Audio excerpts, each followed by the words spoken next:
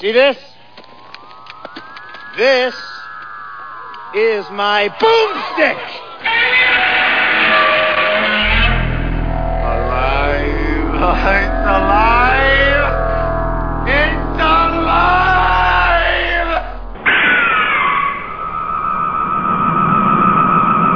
I got news for you, pal. You ain't leading but two things right now. Jack and shit. And Jack left town. All right, Slow Robot A Go-Go 305. My name's Mal, and guess what? We have a special guest. That means half talking with me, half talking with someone else this week. Yay! Who's with me? My name is Promi. Promi, yes. If you've listened to any of Mal's other concerns. From Indie Circuit and or Sakibama Go-Go fame. Yes. Fame in air quotes, of course. So, he brought me all the way in from the studio I was already sitting in. Yes. It was a long trek. Lots of mountains with snow on both sides. We got a lot of those in Florida. Yeah. So, there's a reason that Promi has come into our Leicester studio to talk with us today on Slow Robot A Go-Go, but we're going to hold on that. That will become evident, and that we're going to start out how we always start out, talking about what we watched this week. Do you want to go first, or should I? Are you thinking about what you've watched this week? Or? Since the last time we talked on this show, I've watched a lot. 20,000. Since I've never been on this show. Yeah. No, you were on once. Was I? Yeah, we did a segment on, we were just talking about, we just had like a discussion kind of thing about, I think it was just about movies. I forget what it was. It was a freeform show that didn't fit the normal format. It was breaking all the rules, man. Which I wouldn't know since I hadn't been on any of the shows. But. And just so you would know, you can fucking curse all you want on this show because it's not one for the other thing. Awesome. I don't curse a lot, but I did that just to exclamation point. Yeah. No. It's good to know I don't have to be careful. Or like when I do something, you're not going to go, it hit stop. Our other shows are radio, so they're radio friendly. Of course, you have to curb the otherwise crude language, where in this one, if it fits, let it flow. If it doesn't, that's cool too. I don't curse for no reason, but I think it's sometimes you can, there's a point needed. So I'll let you think in the last week or two, because you have that Movie Pass, which is pretty interesting. Maybe we'll talk about that after this. Okay. All right. I started off. I watched Tenacious D, and I'm not sure how that fares. I liked that movie a lot when it came out. When it was like 2001 or 99 or I don't know. Yeah. I used to love them. And this time I was laughing, but I was kind of like, I don't know. I don't know how to feel about that Jack Black and that whole thing. Yeah. I liked it. Well, we talked about this on a different show somehow or another. Yeah. I recall either that or my mind is time traveled. Either. It's fine. I kind of like the idea of the second one, but I don't know. The thing I think that kind of goes wrong there is when you watch that now, you look at that and go, oh, that damn Jack Black shtick. Him doing his bullshit, blah, blah, blah, blah. Yeah. And it's like, man, this is getting old. Back then it wasn't old. But that's the problem. Fresh and new. Back then it was fresh and new. And so, exciting and new. We were having another conversation sort of off air about, viewing history through the lens of our modern sensibilities. Yes. And I think with movies and entertainment, it's easy to do that too. Is that when you watch something like that, which was Jack Black in a slightly rawer form, more of a base goofball, what he was, funny, and you see that through the lens of a decade and a half, almost 2 decades of Jack Black, where he's sort of tamed down a little. It's kind of like if you go back, I think the same thing would happen if you went back and watched any, like the early stuff that Jim Carrey did. Oh, yeah, because I love Jim Ace Carrey. Ventura, I don't think probably holds as good today as it did, or Ace Ventura 2, when a rhinoceros is giving birth to him. I didn't like that. I was like, actually, I didn't like that part. Yeah. But I mean, the thing is that some of that, I think, generally speaking, was better than just because you hadn't had so much of it. Mm-hmm. When somebody is breaking ground with something or doing something that you haven't seen before, there's going to be people that love it and people that hate it. Yeah. And then over time, I think the feelings on it begin to head more towards the middle, which on is both that sides. Whatever. The people that hated it originally are more used to seeing that kind of thing because it hit big enough to make it popular. And the people that were so in love with it became less so as they saw more of it over time. Or they become crazy, like Mel Gibson movies. I can barely watch them now. Now I think I'll lighten up on that a little bit. Yeah. But it turns out who he is, and you're like, well, I don't like that guy. I don't want to support that guy. Like, I don't like him as a person. I don't know him as a person, but I mean, what I've heard from him in the last couple of years, not been favorable. It seems like he's just an alcoholic and maybe a little bit crazy. And yeah, but it seems like all the bad stuff with him, alcohol is involved in the situation. Yeah. Sober Mel seems very remorseful and sorry for what he did when he was drinking, but not sorry. But not sorry enough not to pick up the drink. You know. So is Sober Mel. So I guess I should give him a break. Yeah. So all right, then the next one I watched UHF, which I still laughed so much. Weird Al. I have found this. That one I think I actually like more these days than I did at the time. Yeah, I love it. It's funny and it's just so. I don't know what to say about it. That's one of those movies that doesn't feel like it should have ever gotten made. No? Like it's kind of unimaginable that somebody actually greenlit that, which is what makes it awesome. That is, and I watched it, and I actually have it on DVD. I found it at some. Let's turn on the hose. Yeah, what was it? Oh, it was just he bit into some like hot sauce or something. I forget what that one. Where the kid is on that little horse and they do the fire hose. That was like the prize for something. It was like yeah. Yeah, I don't know. So that held up. I really had a fun time with that. And then I also did with I'm Gonna Get You, Sucker. I love that movie, and I was afraid it wasn't gonna hold. And I put it in. I was like, oh my god, I laughed harder than ever.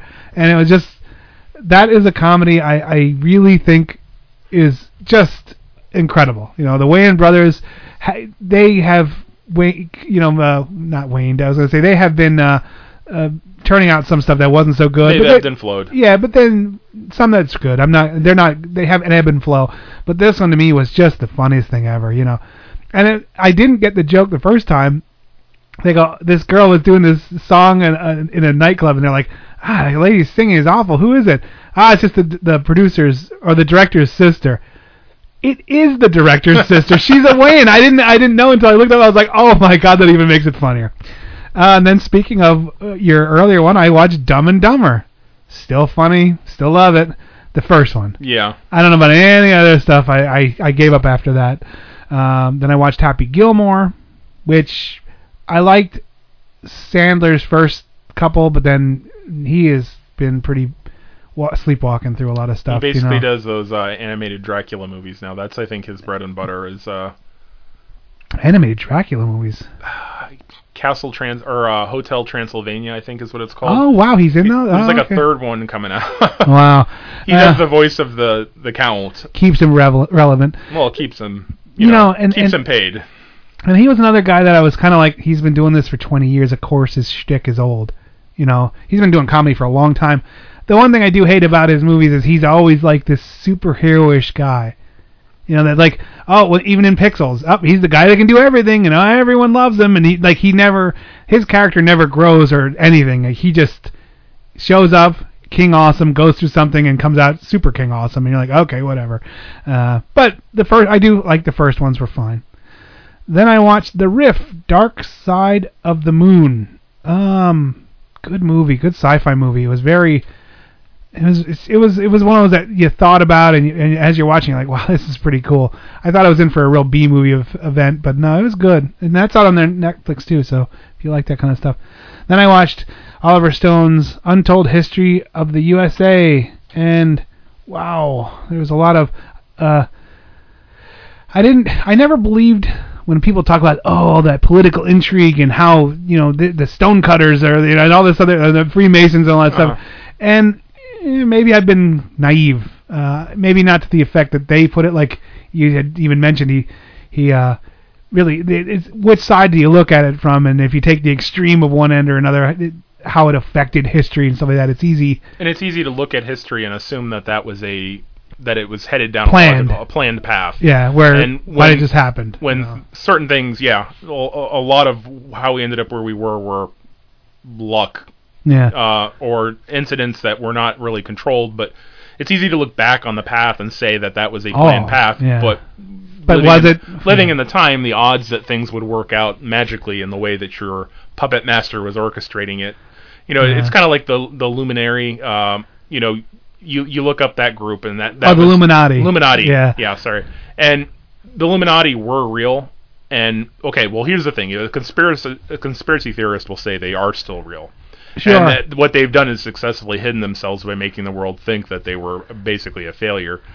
But when you look at the actual history of them, they were a group that did have ambitions and were very quickly stamped out, and that was that. Well, I know Onyx famously said that they were trying to keep them down. The Illuminati was working on Onyx.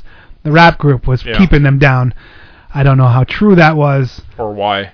It was just a line in one of their raps. I listened to Onyx too much. And it was one of those things where I was like, Onyx was trying to keep me down. Yeah. There's going to be a documentary about this someday. Good. But I loved. Hey, Netflix loves documentaries. I mean, you may wonder why Onyx would be set out to purposefully ruin my life, but believe me, apparently you didn't back the fuck up. That's the problem. Yeah, exactly. All the points tie together. It's all the string, man. Once I find somebody who's willing to produce the documentary, yarn to tack, brother, make it happen. Yeah, just that network of insanity.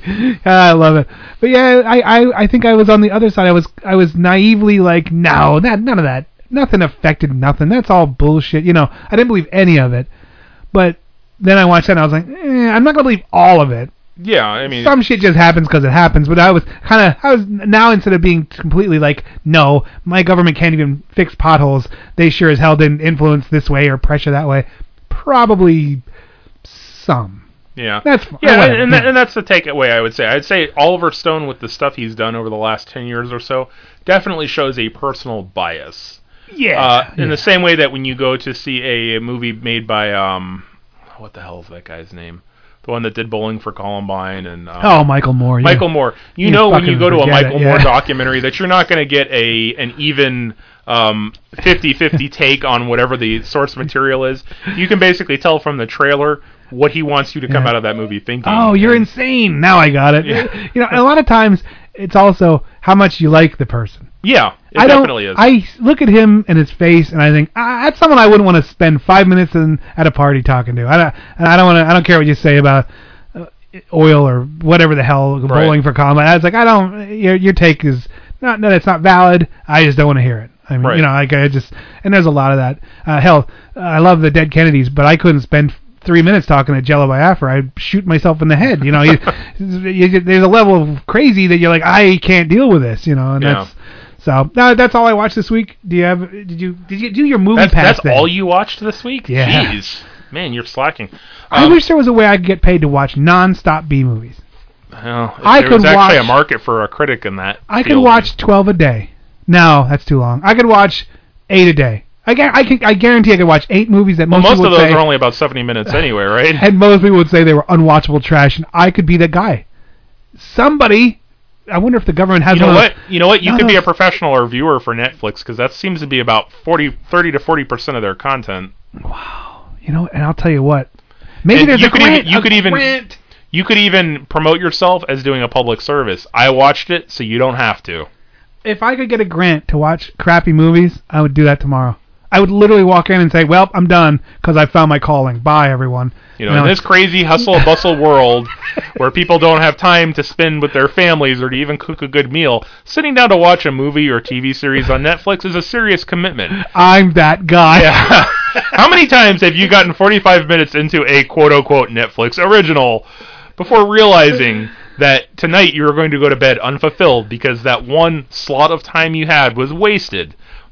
Imagine if there was somebody that would watch that movie for you, somebody whose tastes were already lower than yours, that could tell you that if they did not like it, you were absolutely going to hate it. Somebody whose opinion you would trust in that regard. My pain threshold. You might still be leery when he says it was good, but when he says it was bad, you're not eating the Chex cereal. This show is a testimonial to a pain threshold that most people can't even conceive of. And I'll tell you straight up, I should get paid somehow to be that guy, the public service, man. We'll see. I'm going to see if I can put it for a grant. How do we know that pepper spray and mace works? Because somebody got shot in the eyes with it enough. Now, in clinical tests, it was normally rabbits, but Mao is willing to be. I'm that cynical guy that's going to get mace sprayed in my... the cinema mace will get sprayed in my eyes. Cinema mace, yep. That should be the name of the song. Yo, Cinema Mace. Yeah. So, did you watch anything this week? I watched Annihilation, sci-fi / fantasy / horror / deep thinking movie. Is that new? Yes. starring Natalie Portman, and I think, I'm not 100% certain on this, but I think it was just kind of a limited release in theaters because I think it's actually destined for Netflix. But I think they are playing some, Oscar was she good angle. in it? She was good in it. It was a peculiar movie, though. I would not say it's a movie for everyone. I always was hopeful that she would make a really strong comeback after the Star Wars. Oh, she definitely has. Yeah, because she did that with Black Swan. Black Swan. I mean, she's been in so much stuff. Because she seemed like she was a great actress and just was in that. She said though that mess. publicly that it was that almost killed her career. That's a scary thing, man. Yeah. Because there you are working, cutting. You're making your bones, working your ass off to be an actor. You're getting a lead character in a relaunch of a trilogy, Hey, one of the most beloved movies of all time. Like, hey, I've just made it, and then fast forward as you're dreading the third movie coming out because you know what everyone said about the last two, and you're like, ugh, at least they kill me. Hey guys, I'm here for shooting. Yeah. Okay, go ahead. Sorry. But it was I can't think of his name, but it was the same guy who wrote 28 Days Later, and the follow up to that, and he directed Ex Machina, which was one of my personal favorites. That's an incredible movie. So I was really excited to go into this one, and I actually went to a very, very late showing on a Friday night. Like I want to say it started at like 12:45, which was a mistake. Wow. Because they have shows that start at 12:45. Like 12:45, yeah. So that movie got out, and it was, Theaters aren't 24-hour theaters, are they? No. Oh, okay. No, that's like the last. Yeah, that would have been one of the last possible showings. But nowadays, they pack in 30 minutes worth of trailers now. So you got home at 5:30. The sun was coming up. You're like, holy shit. But it had been a stressful day. This is not a movie to watch when you're not fully awake. I will tell you that much, because there were elements that happened there are things that happened in the movie that, looking back, I'm not entirely certain were the movie, and just not me falling asleep during the movie and dreaming and then waking back up and coming back into the movie, because some of the stuff that happens in the movie is so bizarre and so trippy and weird. And the plot is, I would say, it does not follow a normal linear plot line. Like, there's definitely concepts at work here. There's definitely ideas about things, but it's not a movie that's like it's not the type of movie you would normally sit down and watch from beginning to end. Like, character starts here, character gets here, and then this is the revelation at the end for the character. Yeah. Because the easiest way I can quote it is the basic way I'll describe it is that something comes to our planet that might be alive or might not be alive, and it actually hits somewhere up in the panhandle of Florida. And this barrier forms around it, and they refer to it as the shimmer, which it kind of has this look, shin of yours. It kind of has a look sort of like a bubble does when like a translucent sort of color wavy thing. I know in the 50s and 60s they used to use like a white plastic, almost kind of like a white painted plastic bubble was very common shield that they could make like lightning come out of if someone came close to it or whatever. It was rudimentary, but the same kind of concept like that. And the idea was that this shimmer thing is growing, and inside of it something is happening, but nobody knows what. And they keep sending people in, and nobody ever comes back out. Whoa. And radio signals don't seem to be coming back out, so they basically have no idea what's going on inside this area. But the area is expanding, and they've had to evacuate like a military base and a state park, and then now they had to evacuate a town because it's just enveloping more and more and more. So the plan is they're probably going to try and do the whole world under this thing. But that's the thing is they don't know. They don't know if there's an intelligent force at work here, or if this is what is this? The hell is it? Or what is it? So and there's one person that's actually made it out. And the way that person made it out was under bizarre circumstances, which ends up being her husband. And there's a reason why she gets pulled into all of this. That sort of fits logically, but it's kind of also you don't want to think about that part too hard. I think I saw the is it like in a woodsy part? Yes. I saw the commercial. And they go in and like things are different inside of it. Like there's plants there that have flowers that have 6 or 7 different varieties of flowers blooming off of them at the same time. Now. Okay. There's like deer that have flowers growing off their antlers. There's like a giant alligator that seems like it's been morphed with a shark. There's like weird, just really, really bizarre stuff, and they're trying to figure out like what's causing it exactly. If what's causing it is malicious, have we been invaded, or is this what's going on? And the truth of the matter is, this is a slight spoiler. Yeah, spoiler at the end of the movie, you still don't know. and neither does she or anybody else. Wow. So wait for Annihilation 2 Electric Boogaloo. Wink. No, I don't think there will be because this is one of those movies that can be very frustrating. I think because it's one of those ones where you're not given the solution or given the answer, and because of that, there is not necessarily a resolution in the end that everybody wants. I mean, there is a resolution to the existential threat, but in terms of whether that threat was had a consciousness behind it, whether that threat was setting out to do something. Yeah, you don't know. Or was it the equivalent of what happens when you step on an ant mound when you weren't looking? Oh my God, this monster is trying to kill us. Yeah. And it's like, I didn't even know you were there. Exactly. Sorry. Whoops. Yeah. Cool. So, all things considered, I wouldn't say I would necessarily recommend it, but I think it's headed to Netflix. I think it was destined for that. Yeah, it's worth checking out. There's definitely some crazy shit going on in the movie. It's meant to make you think. Yeah, that's but cool. It's also definitely has some scary moments and some really beautiful visuals, which is kind of... That's what I remember. It was like almost like a video game where these visuals were beautiful but like kind of haunting slightly. Like it had like the heavy mist out of, and this deer comes walking out, you're like, oh, that's beautiful, but then you're waiting for like the bottom jaw to open up and bullet the human, and you're like, I don't know if I should like this, but it's beautiful, and that's kind of a neat sensibility when you're watching that kind of stuff. It's like, because it's unsettling. Yeah, but you're looking at something gorgeous, Yeah, and it's so. And like the lighting is all weird, and they basically say it's because you're seeing it through the prism of this thing. Yeah. So it's interesting, but definitely not for everyone. Yeah. I will probably watch it again someday. I'm not going to be rushing to watch it again. Just more because it interested me. Yeah. But it's definitely not something you want to do. Not a crowd pleaser. Definitely not. Definitely not. All right. Also, I saw Black Panther. Yeah. Oh, cool. And I'd say it lives up to the hype. Man, that thing is hitting huge. Everyone's in love with that. Like Wonder Woman. Yeah. Kind of comes out and you're like, finally, and then the adoration just pours on these things. There's a discussion to be had that can't really be had by me as a heterosexual white male about some of the stuff that goes on in that movie, which is can definitely be attributed to why the movie is successful. But I will say that saying that, it sounds like I might be saying, oh, it's just blaxploitation and blah blah blah blah. No, it's definitely not. It is a movie that was definitely directed by somebody with an intent of definitely being a meaningful movie to a particular audience. I will say that the thing that's amazing about it though is that they pulled it off without it being dismissive to everyone else. Yeah. And honestly, I can say that I can understand what it must be like for a black person to go see a movie where the heroes and stuff are all white.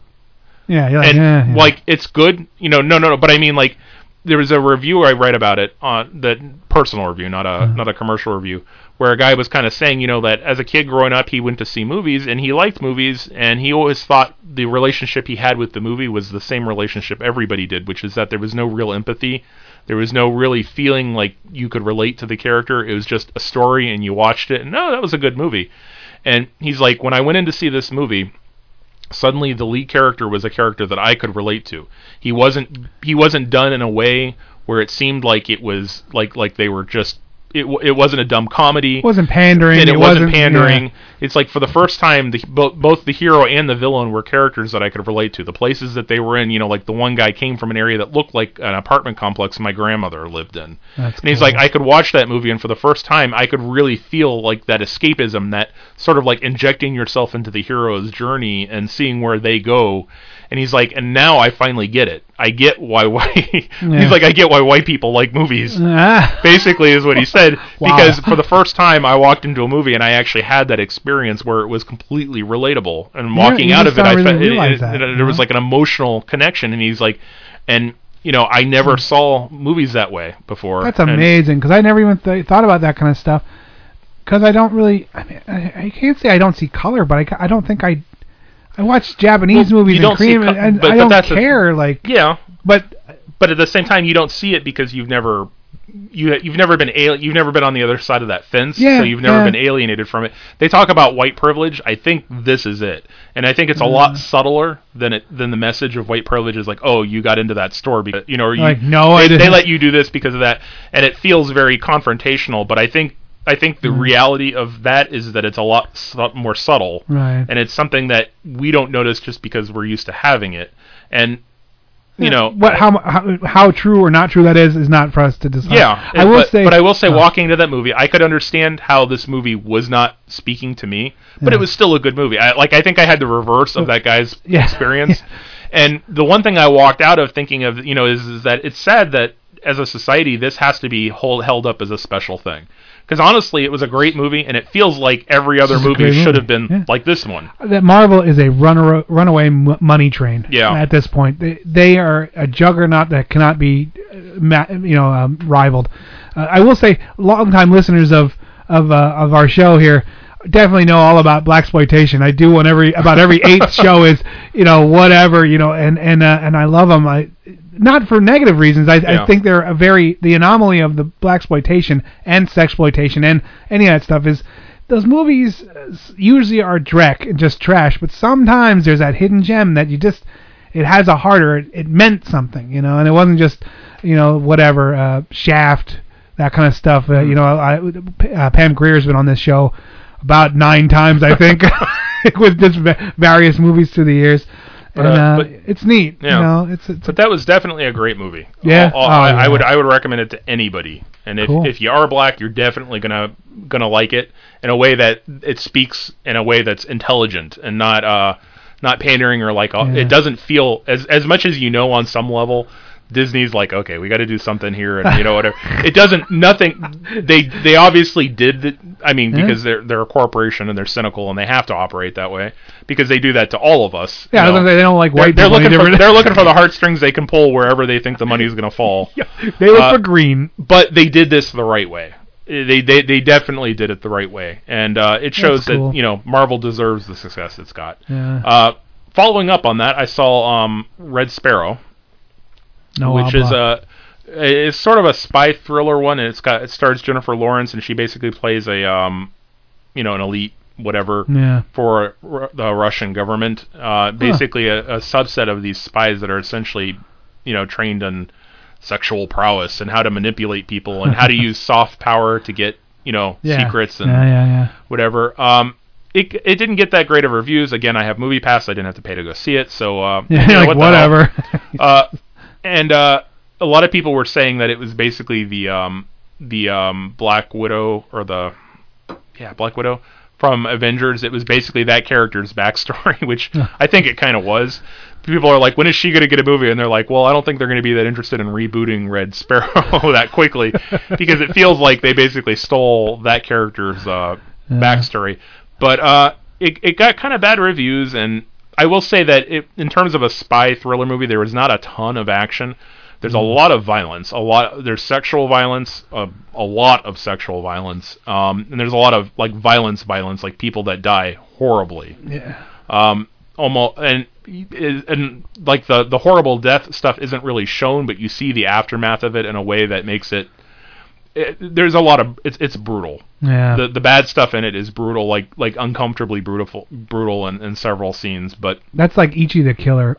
Is something I keep going back to. I had to do that for this show. Now I can do it. It's the violence and the way that the people that are killed by this guy are just.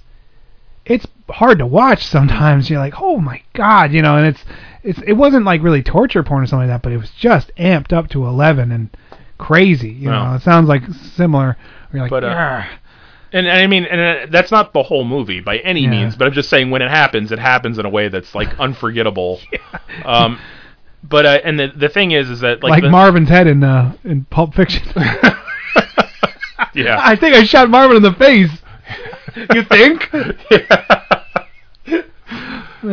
But basically, they kind of explore the ideas of the difference between a Russian society where things for so long were state controlled and people's independence from the state and the way they operate versus the way the U.S. operates on a more individualistic basis. Obviously, U.S. characters are made out to be heroes because it's a movie for us. So it's interesting to look at that and think about how much of what they talk about from the Russian side is that how close to reality is any of that or isn't it. But the one interesting thing about the movie, though, is that you never really know. You know the main character. You see where she starts off, because she starts off as like a ballerina that ends up getting hurt and then can't do what she was supposed to do. And she and her mom are about to get kicked out of the street, and her uncle talks her into doing this. Like, you see the whole path to lead her to where she is, which gives her every reason to hate everything and everybody, especially her own family and the people that run her country and blah blah blah blah. But she's a spy for them, and then there's this idea where the U.S. is trying to flip her and turn her into and basically until the very very end of the movie, you don't really know where she's going with all this, like with what she's doing, with whose side she's really on, and who sounds like she's on her side. That's what I thought. I'm calling the ending is she is on her side, but ultimately who benefits from that perspective, you really don't know. And it's interesting because her character, they don't really spend a lot of time giving you insights into her thought process. So everything she does is really just what you see her doing, and because what she's doing from one scene to the next contradicts so much, you really don't know in the end which version of her you're supposed to believe as an audience, which is interesting. It did get horrible reviews. I liked it. That's cool. Last and probably least is A Stitch in Time, or A Wrinkle in Time, which is a Disney one that just came out. Came out Friday, and it was based off of a book written in the 1960s. Animated? No. Oh, okay. It's got Oprah Winfrey in it, so it's going to make a buttload of money. Yeah. Because talk about runaway money trains. Because you have to think, like, well, obviously there's something going on here if Oprah decided to act, and you watch my movie, and you watch my movie, and we will obey. And I had a discussion yesterday with somebody about it who also saw it, and I think we came to a consensus on why Oprah did it. That makes sense. And it's sort of altruistic, but that doesn't make it a good movie. It was based off of a book written in the 1960s by a woman, and it was a sci-fi book, and the book was not well received at the time, and there were a lot of reasons behind it. The lead character, the hero, was a girl, and it was science fiction, and it was a girl using intelligence and using, like for the era that it came out, the hero, the hero of the story was not a hero that. When's this hero gonna make us a sandwich and go and clean the laundry? And you're like, I know. There were elements of it that society was not in a place to accept at the time, but over the years, because of that, it became a sort of a champion story in a way, because she was seen as sort of visionary for imagining that this kind of a possibility could happen. In the future, where everyone's equally worthless. Yeah, exactly. And from what I understand, the characters were not as cut and dry, good and bad. But obviously, there's certain things that had to be done to make it a Disney movie, and to also make it a reasonable running time. Yeah. So I haven't read the story, but the visuals and the trailers, which are what they really promoted, were appealing to me, and so I went, and I would say that it was not a very good movie. The story was kind of general. They didn't really explain very clearly what the problem was with the bad things. Some of the characters that were even the good guys that were helping, they didn't really very clearly explain their motivations, their origins, what they were, who they were, what the limitations on their abilities were, until things came into effect. Like when suddenly it was time for Oprah and her gang to not be all powerful, suddenly they weren't, and they're gone.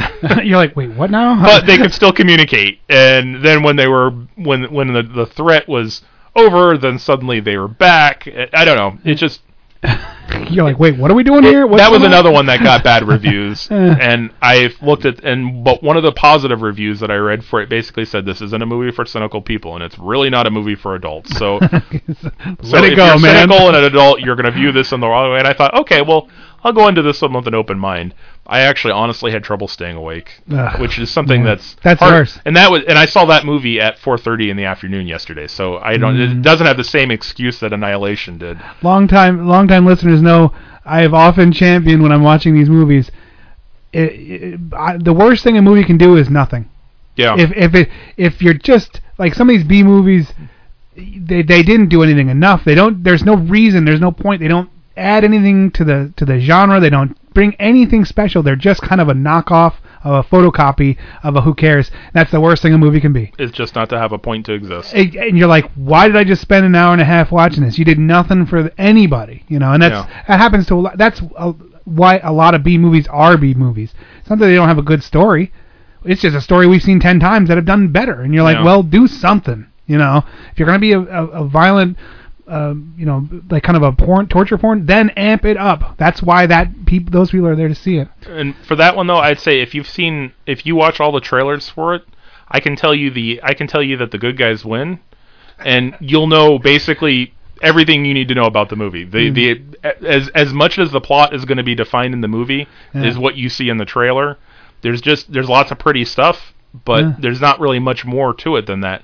And I'm a person who likes going to movie theaters, not because I enjoy being next to smelly people and paying too much for popcorn and not being able to hit the pause button. Escapism. But I like being able to go into a giant dark room and having the movie that I'm there to see being the only thing that can hold my attention for that time. Phone. There's no phone. No car. There's no lights on in the living room. I'm not eating my dinner, you know, and worrying about this or whatever. That's it. For that period of time, I'm invested in what's happening on the screen, and it has my attention.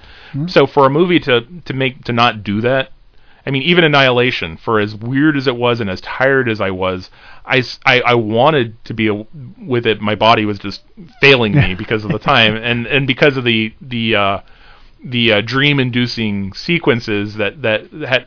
It was easy to kind of lull out on that one. This one, I was completely alert when I went in there. It was the middle of the day. For me to be having trouble staying awake because the movie was not holding my attention, bad. You're like, that's bad. All right, we're going to take a trailer break, and then when we come back, we're going to get into our movie of the week. And boy, hang on for this one. It just ain't the most acid I've ever seen anybody eat in my life. All the girls know it's not the size that counts. But they go nuts when his private parts become public property. It's the biggest excitement ever. Hallelujah!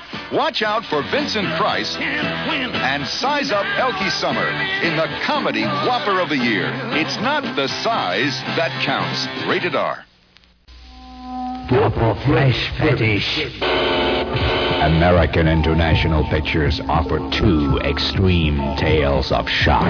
Super Shock 1, the ultimate nightmare. Cannibal Girls. There is never a meat shortage for Cannibal Girls. The sound of a bell will warn you when to close and open your eyes. When it rings, close your eyes and try to forget. Cannibal Girls. Super Shock 2. You may never sleep again after experiencing raw meat. I imagine as each one died, the others ate him. Raw meat, a bloody cut above from the land of the hungry dead.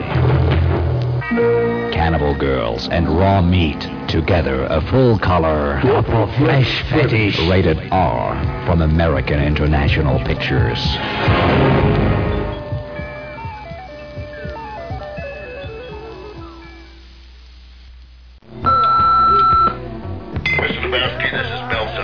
Southern Cal Bowling League. I just got an informal report that a member of your team, Walter Sobchak, drew a firearm during league play. If this is true, of course, it contravenes a number of the league's bylaws and also Article 27 of the league. Thundering across the galaxy and into legend, Space Raiders. We could fight him. He's a stowaway on a stolen ship, 10 years old, and 10 million miles from home. Look, you're a kid. You're no gunner. I'm the only gunner you got. Space Raiders, in a last desperate battle. Come on, kid. Let's go get him.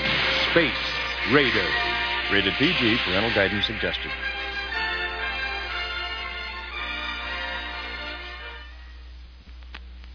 Hey, it's your old pal Krusty for my new pork sandwich, the Clogger. If you can find a greasier sandwich, you're in Mexico. All right, we are back, and if you remember, if you're eating a greasier sandwich, you're in Mexico. All right, Krusty the Clown, we love. Oh Christ, Krusty the Clown, we love you. All right, so this week's movie is a long title. It's by the way, this is the reason I'm actually here. Yes, Valerian and the City of 1,000 Planets. Now, most of you might be like, now, wait a minute, this isn't a B movie from the 40s or 50s or 60s. I'll be like, it isn't. It's a D movie from... It's a D movie from last year. This was one I never heard of. Again, when you don't have cable, you don't hear a lot of the shill. I mean, you don't go to movies in theaters a lot, exactly. so you don't see the trailers. So, this is one that Promi said, I'll tell you what, don't watch it. It's total garbage. This was like 2 or 3 weeks ago. We were doing just offhand when we were talking on one of our shows. Because okay, so this movie came out in a sweet spot. I'd signed up for MoviePass, but it was like me and 250,000 other people, and they were overwhelmed with new subscribers. And Nice. MoviePass, for those of you that don't know, basically means you pay a 1 monthly fee and you go to all the movies you want. So pretty much, that's simplifying it slightly, but that's the gist of it. But anyway, I'd signed up, and it took forever for me to get my card, which is basically a debit card that they put money on for you to go buy tickets for at the theater. And there was this, so it took like a month and a half for me to get this, almost 2 months, during which time movies came out, and I was reluctant to go see them because I'm like, if I'm gonna drop $12 on this movie today, and I'm gonna get my damn pass in the mail tomorrow, and I'm gonna be pissed, you know? Yeah. So this was one of those movies that I ended up not seeing because of that, and I eventually ended up renting it from a Redbox, and I ended up feeling cheated out of my dollar. I'm like, I know this is going to be a beautiful movie. A lot of times with Redbox, I kind of go through a back and forth. Am I going to rent it on DVD or Blu-ray? Like, how much quality? You know, how much is it worth it to me to see it in that way when when it may be stuff that's imperceptible, like dramas a lot of times, and comedies I'll just get on DVD because who cares? But I'm like, okay, I'll spend the $1.45 on the $2 on the Fifth Element guy. Yeah. I mean, I'm like, this is one where those visuals would really kick in. I might have even shelled out $5 to rent it on 4K Blu-ray if it was available. Do you have a 4K TV? Yes. Wow. Yeah, and I do have a player that can do it. That's awesome, man. I don't know, are they really that much different? Yeah, well, I mean, I just figured it was a reselling of new technology. So the reason I have a 4K TV is because I needed to get a new TV. Yeah. And this just happened to. Things worked out that way. I wasn't gunning for it, but because I basically didn't pay extra. I didn't think you were a cinephile that needed the newest and the greatest. And the reason I have a 4K player is because I have an Xbox One S that has 4K built in. Makes perfect sense. So, I just never met anyone that had a 4K before. I don't think. So I seem like I might be really into this stuff. I just lucked into the technology. Happenstance. Yeah. Gave you the new technology. The deal with 4K is that it's 4 times the resolution of the 1080p. Okay. Or the 1080i. Wow. And no, 1080p, not I. And the truth of the matter is that's not the part that really matters.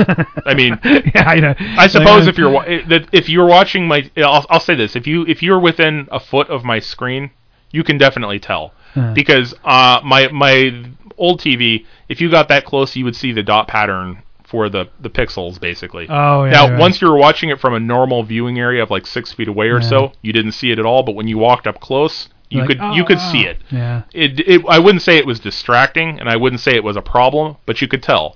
This one, you can get like right up to the TV, and you definitely a freeze frame of a photograph could look like you were looking at a printed photograph. Basically, that's cool. A backlit piece of plastic rather than an actual frame of a video. Well, we all know my holdout threshold, so until my TV blows up and melts onto the floor, I won't be getting one. Well, that was more or less what led me to that. Something blew up and melted to the floor. It just wasn't the TV.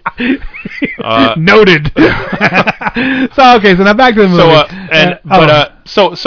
I'm like, I'll shell out the $2 for the Blu-ray. I actually wish I could get my $2 back.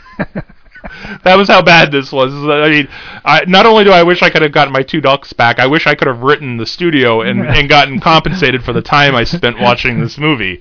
Your criminal negligence has cost me 2 hours of my life. It takes a lot. There's plenty of things I've watched that I've regretted. Hey, A Wrinkle in Time was one of them. But I'm not looking for compensation from Disney. Now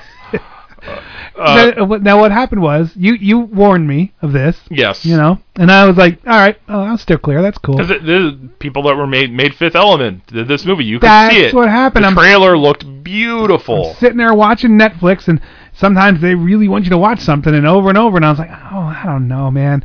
I was like, well, I'm in my movie hole, so I might as well just slide right into this one. Like, just watch and watch. And then I hit play, and I was like, wow, this is weird. You could see the influence from Fifth Element. Yeah, you can definitely tell that there was somebody involved. They were just very weird worlds. Not weird worlds. I don't even know how to. Because even that wouldn't necessarily be bad. No, because that's where that guy shines. The futurescaping and all that kind of weird stuff. Where you're like, oh, that's really cool. That would be something that we'd see. You know, where did it go wrong? This It's so hard to pinpoint. I mean, I will say, you hear about chemistry and the actors not having chemistry or the actors having good chemistry. I never really understood that till I saw this movie. I will say that those seem like two people that could not have been more interested in could not have been less interested in each other's fate. It was crazy. And yet they were, which that was incredibly unbelievable because they're two very attractive people who maybe theoretically can act. I don't know. I think I've seen her in some stuff. I'm not sure if I've seen him in other things or not, but I didn't like his character. It was so too cool guy, too cool for school guy, you know. Mm-hmm. And that was something I was worried about with Deadpool. But Ryan Reynolds was self-aware and pulled it off. But this guy is just so super cool, and everything's just like, oh, he's the Joe Cool of the whole world, and you're like, I don't like this guy. I don't like this character, you know. Yeah. And that's, you don't like a character or somebody you're supposed to empathize with, then what's the point? It was just exactly what you're saying too, where these two who are supposed to be like fighting back their sexual tension, like they really love each other, but they don't because they're too cool, but they do. I didn't buy any of that ever. Yeah. That girl saying, "Oh, maybe I'll marry you." I never for one second thought she even cared if he lived to make the set tomorrow. And yet she's supposed to be rescuing him, and then ends up getting caught herself, and then he's supposed to care enough about her, and it's like not a second did I buy any of it, you know. No. And that movie was kind of my sweet spot. I love sci-fi. I like B-movie through now. That is time travel and sci-fi. That's kind of like where I live. That's my wheelhouse. And this one was just like, what are we doing here, you know? And it was popcorn sci-fi. It was the fun, don't think too hard about it type, which Perfect. is yeah. Roll camera, you know. I'm ready to go, and I was like, wow. If they'd replaced the actors, would that have fixed it? I don't think so. It would have been a move in the right direction. Yeah. But I don't even know if it was the actors, because it's like we were talking when we were talking about Annihilation, and we were talking about the Star Wars ones. Natalie Portman. Like, she's a great actress. You wouldn't have known it from watching those three movies. Yeah. What's his face? The guy that played Darth Vader. That may have actually sunk his career, because he might have been a good actor. I don't know. Yeah, I don't know. The only person who came out of that one completely unscathed was Samuel L. Jackson, in my opinion, because he just plays Samuel Jackson. That's Samuel L. Jackson with a purple lightsaber. All right, you could have had him reciting the ingredients off the back of a cereal box. That's still Samuel L. Jackson with a purple lightsaber. End of story. Pop, Snapple, crack, motherfucker. I don't remember what those are. Pop, Snapple. What's Snap, Crackle, Pop. You could put him in a kids show. Yeah. And I don't think that would make him less cool. I think he's invincible. He has a quota, like he has to be in 12 movies a day, and it has to be, and he just plays him, and then his agents just keep sending him where to drive next, he's like a link driver or something, like a Lyft driver. Lyft driver. He just goes from set to set. And he's like, now who am I cursing at? Oh, you? Okay, now you get your ass over here. Just okay. And I'm perfectly fine with that. We're all perfectly fine. I feel a little resentful that sometimes that tricks me into seeing certain movies, but it's not going to stop me from seeing the next one he's in. We're all comfortable with it. That's why we keep loving you, Samuel L. Jackson. Yeah. But this one, and then because I was kind of analyzing. Maybe as I'm if they watching put him in this movie. No. I was trying to figure out who could be those two. Who would have punched it up and done something, but. Again, the snark factor of the dude was just intolerable, you know. And now maybe that's how he was written, and back when he was written, because I didn't know this, that you said this is off of a French comic book. Yeah. So maybe that was the style of the time. From was the 1960s. The 60s, you know. Somebody from the Two Dimension podcast is the one that kind of told me about that, because he was excited about this one coming out. I haven't talked to him about the movie since it came out, so I don't know if he's seen it, But yeah, it's possible that it could have kind of related to the original source material. And that sensibility isn't in our lexicon now. Like, you know, what I mean? It's an American audience, and it's also not 30 years or 40 years later. It's like somebody cool from the 60s, and you'd be like, look at this idiot, you know. Well, I'm pretty sure James Bond is still cool though. So yeah, well, he was a different level of cool. Yeah, it's like, you know. But yeah, it's so hard to explain why it was such an awful movie. The visuals were good. Yeah.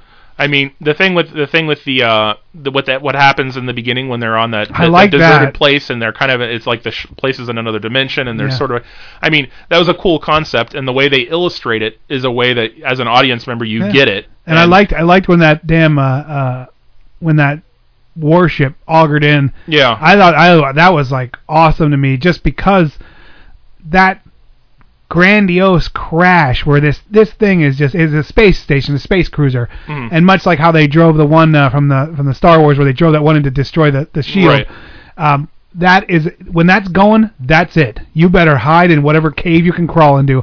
And this thing augers into the water of this like super peaceful hippie commune planet, and it blows up, and it was like, holy shit, that was a good scene. I like that scene quite a bit. And the scene in the beginning when they kind of show how this place first formed, with like and then like the people, like the Americans and the Russians or whatever, the Chinese that are meeting up there, and how it, like going on over time, and how more and more species from different planets come, and it gets weirder and weirder, but everybody, like, I'm looking at that, I'm going, maybe the reviews were wrong about this, because this seems like it's going in the right direction, and then boom. Yeah, then it doesn't. Then it gets to current times. No, the City of 1,000 Planets is actually like an international space station that just gets hip, and everyone keeps building on it, and then it shows it being almost the size of the moon or something like that. That's when they have to move it. Yeah, they get to a point where it's starting, like, it's going to crash affecting into the gravitational pull. So they got to jettison it out of our orbit. And it still just becomes this hub of coolness, and then aliens start joining. So now it's this like space station that's the size of the United Nations. It's like the intergalactic UN, which is awesome, and that's a great premise. That is something that if you have hopes and dreams for the future, that would be awesome. Yeah. If that kind of stuff happened, you'd be like, man, this is great. And it's like all these species live there, and not all of them can even live in the same environment, so they have different sections, and not all of them get along that well, and they're cornered off, and if you go into one's area, something might happen to you, because... On paper, that sounds pretty cool. It does. in practice, not so cool. You're like, oh, man. And then our hero shows up, and with his girlfriend, and she's a cop too. There's like space cops or whatever. Yeah, and which they don't really completely clearly define, because they seem like space cops, but with incredible limitations on their actual ability to exert authority in any way, shape, or form. Yeah, you're like, I don't know. And there are these talking monkeys with wings and long mouths, and they reminded me of a character out of Heavy Metal. Yeah, I could see that. There's this weird trunked monkey, all-knowing things. That seem like, for what they know, should be doing a lot better for themselves than they apparently are on this place. Yeah. They almost look like those ones from Futurama too. Remember the ones that the information sponges? They were the ones. Oh yeah. Yeah. So I don't know. And then it just is wacky adventure with some space politics thrown in, and some girl wearing a big hat that turns out to be a bowl. That some alien's going to cut her head open and eat her brain, and so weird, so pointless. And it's like a lot of it was pointless, Yeah, and like from scene to scene, there were scenes where you go like, oh, this was really like it seems like the cinematography was well done. Yeah. And working out the effects and the scenes and the way live people were interacting with what was clearly props or puppetry combined with CG to create these world. I mean, like in that regard, it was a success the same way that a movie like Fifth Element was. Yeah. And they got the visuals exactly right. And like for various scenes, the setups were done very well, but then Rihanna's in there. Yeah, like, what are we doing here, man? And like it's like heartbreaking, because you see things like this and it's semi-original material. I mean, it's based off of something, but it's off of something obscure enough that it's not. They're not pulling in audiences based on, it's the next Transformers movie. Yeah. So, like, they took a chance. You know, it was a big budget. They took a chance. It's not stocked full of A-list actors. You could tell this was big money. Yeah. And what now? When you said studios don't roll the dice like that much anymore, without it being a sure thing, and that's what makes it so heartbreaking. Is that it feels like this movie is going to stop the good one from ever being made. And that's I always champion roll the dice, make things. But then I start seeing all these documentaries, and that one roll of the dice means they're not there no more. Right. Orion isn't there anymore. Like the next time when somebody has a pitch and a vision, like the next Christopher Nolan, that has a pitch for a sci-fi thing that's going to sound remotely. It's going to blow your mind. Remotely, like it has any relation to this at all in any way, shape, or form, an element. They're going to be like, nope. Been there. Nope. Look at this chart. You see that one on the bottom? Yeah, that's when they tried that, and I'm not doing that. Everybody connected in that chart. They don't work in this industry anymore. It's so true. And when you said I didn't know, when you said that it was a comic book, it makes a lot of sense now. Because if you're sitting there and you can't wait for the next Valerian to come out, and it's like, oh my God, look at this out. Now they're on a planet where some dude eats people sometimes with the big hat thing. That's a comic book section. Yeah, that would make sense. Watch out next month. Our hero is going to go to the water world. And you're like, oh, cool, I like the water world. On a movie, you have to dilute everything to make it fit. And it's also... And I think in a comic book format, and again, I'm not a fan of comic books. I shouldn't say that. Okay, that makes it sound like I don't like them. I just don't care. I just don't... They're there. They exist. It's not a medium I've had a lot of exposure to. That's how I am. I don't like or dislike. I don't care. If I got into them, you might be able to find me at Emerald City every damn weekend. But I haven't gone down that path, and I don't plan to. So I always say that's my dicey path with anime. I like it, but I'm not gonna be that guy. I dip my toe into this pool every now and then, and that's it. So with comic books in general, I like the movies more or less. Yeah. I have no real connection to most of the source material, and haven't since I was about 7. Yeah. Every kid loved Spider-Man and Hulk and Incredible Hulk, but see, so maybe they're more like DC. Maybe they are more like DC. What Marvel, to me, my estimation, this doesn't mean it's right or wrong, it's my opinion. What Marvel does is they took the characters and made it into an action movie, where DC consistently fails because they take their characters and they make it a comic book that's all enveloping, and that's not how it works. Marvel, you're basically watching Rambo 3 or Rocky 6, or who cares. It's just this guy now, and it's a super action movie, and it throws in enough self-referential material to go, wow, look, there's that guy from that planet. And who cares, Because I, who don't read comic books, like them. It's just this stupid action movie with Spider-Man or whomever, where DC seems to miss the mark a lot, and I think maybe they're being too true to their comic books. I don't know if that's true or not, but there's a lot of elements at play. Well, okay, so first of all, Warner Brothers is the one that has the movie rights to all the DC stuff, and to some degree. Yes and no, because they've rebooted. I know they've rebooted these comics so many times, and characters have gotten Batman has gone from.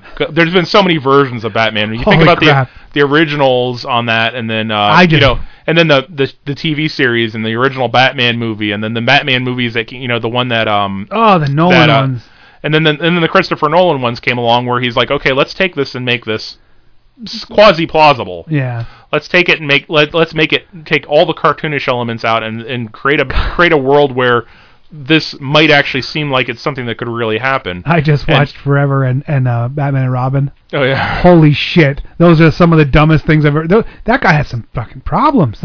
He has some mental problems. Whoever made the guy what's his name?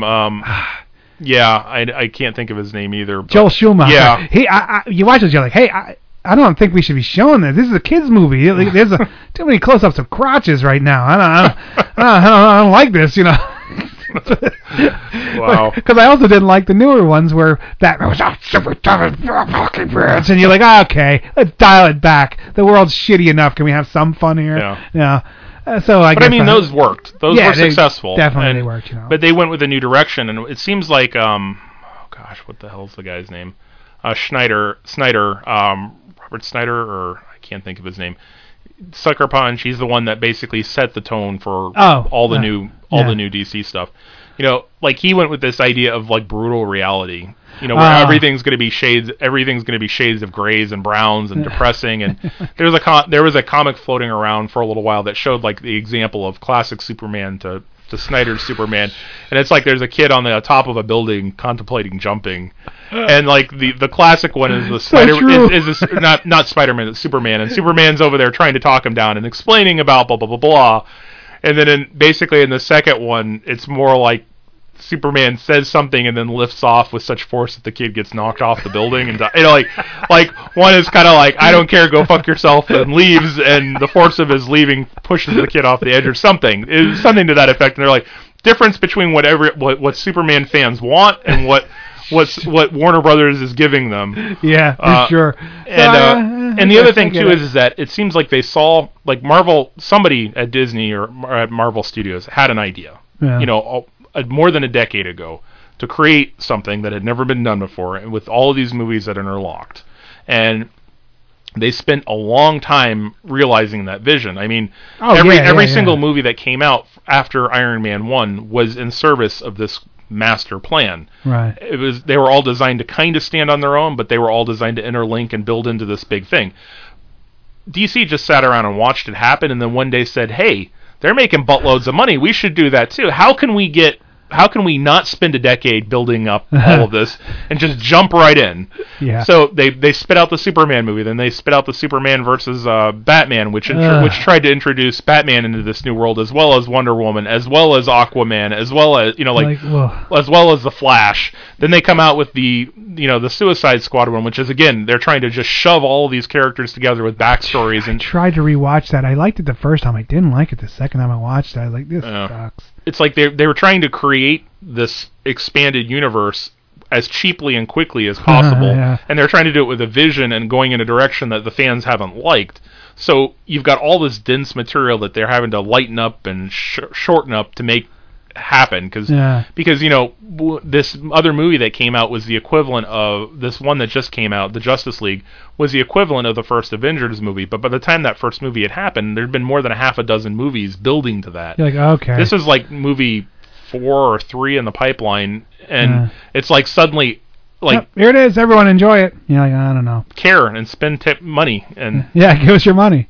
So there you go. I don't know. Yeah. My analogy might not be correct, but it's just one of those things where as I was watching now, and again, now that you said it was a comic book thing, I was like, oh, okay, I guess some of that makes sense, because it does feel disjointed. And some of the stilted conversation, in if you think about the way a comic book panel can appear, where a character kind of is looking off and sort of has sort of expressionlessly just regurgitating dialogue, in a way that is kind of what they do through most of the movie. But the problem is that you look at a single frame of a picture with a speech bubble, and that makes sense because there's nothing to emote. There's only so much expression you can show over the course of that whole thing. But to have two characters that are supposedly in love, but basically deal with almost the entire movie with straight-faced banter. Now the going in and out of the dimension. That was kind of cool. That stuff I thought was so intriguing, because you're like, wow. When they were going to that mega shop, Walmart of the future, and they're all just wandering around in a desert. Yeah, and that was neat, and like the way they brought the weapon into it, the thing they had, had to sneak it through and stuff. It was neat. And where it got stuck and he couldn't get out, and they're chasing him down and basically just chasing his hand. See, it does have it has glimmers of what it could have been. Yeah. So that's the problem. A lot of times with these movies that you don't like, or you end up going, oh my god, that was a slog. This one has those glimmers where you're like, oh, maybe I'm just judging it wrong. Maybe it's okay. Maybe. The battered wife syndrome, I guess. Stockholm syndrome. Yeah, you're like, wait, maybe it's okay. Oh no, it just slugged me again. That's no good, And that's this movie all over it, That's what it's got enough stuff that it seems like it had going for it that you can't watch it and just have fun with the fact that it's a crappy movie. Yeah. Because instead you just feel bad for everybody involved, because it feels like it should have been a better movie. Because I don't see this being a B movie or a cult movie. Like a lot of stuff you watch, you're like, this will be a B movie that people will remember and watch again. This is going to be one that's just lost to time and no one's going to care. Because everyone wants to forget it. There was a movie called Space Mutiny that this made me laugh right when it first started, because there was this group of girls that were on this ship, and Space Mutiny is a classic Red Brown B movie, so crazy, and they were called the Balerians, and they were like these. They looked like they were all jazzercise instructors from the 80s, and they were walking around. They were just dancing around in this weird thing furnished by Spencer's Gift, because it had those lightning balls. And they were supposed to be sensual, but they all kind of looked like Lorraine Newman, and I was like, Balerians. I wish there was a movie about Balerians doing that stuff. Just have these weird jazzercise girls dancing around, but it wasn't. It was not as good as that. My brain, that movie was really funny and good. But this one, not so much. I guess we're gonna wrap it up. 1 to 10, I'm gonna put this. I don't hate it, so I'm going to say like a 5.5 or a 6, give or take. My threshold of pain is pretty high, so I have a good tolerance for that stuff. I mean, what would you put this out of 10? Honestly, I would put it because of missed opportunities, because of the fact that it showed potential for being something good. In my mind, that hurt it even more. Yeah. So I'm going to say a 1 personally. This is a movie I never want to see again. It's a movie I. There you have it. The first one from Promi on the show. That's reserved for stuff. We used to have a versus shows, but back when Dr. Morbius was on the show, we used to see who could hurt the other one, and that's who won. You know. Oh yeah. So you dust this off, huh? Only because there's not because if it had been all bad, then I could have appreciated it for just being bad. Funnily bad, hilariously bad. Yeah. You know what I'm saying? And there's those movies where you can tell everybody on the set took this seriously and thought that they were making Shakespeare, and they definitely weren't. This movie just felt like it should have been good. Yeah, and it just wasn't. And it just wasn't. Wow. Yeah, there you have it. I think if you were thinking of watching it, if you're hungover on a Sunday, I mean, put it on and go drifting out of sleep. You're actually not missing anything when you do that. And, good luck. Well, thanks for stopping by the studio for the show. And I'm thankful that you had to have us this week, Promi. And, okay, I'll see you next week for more Slow Robot A Go-Go. Pour it on, Morris. Give it everything she's got.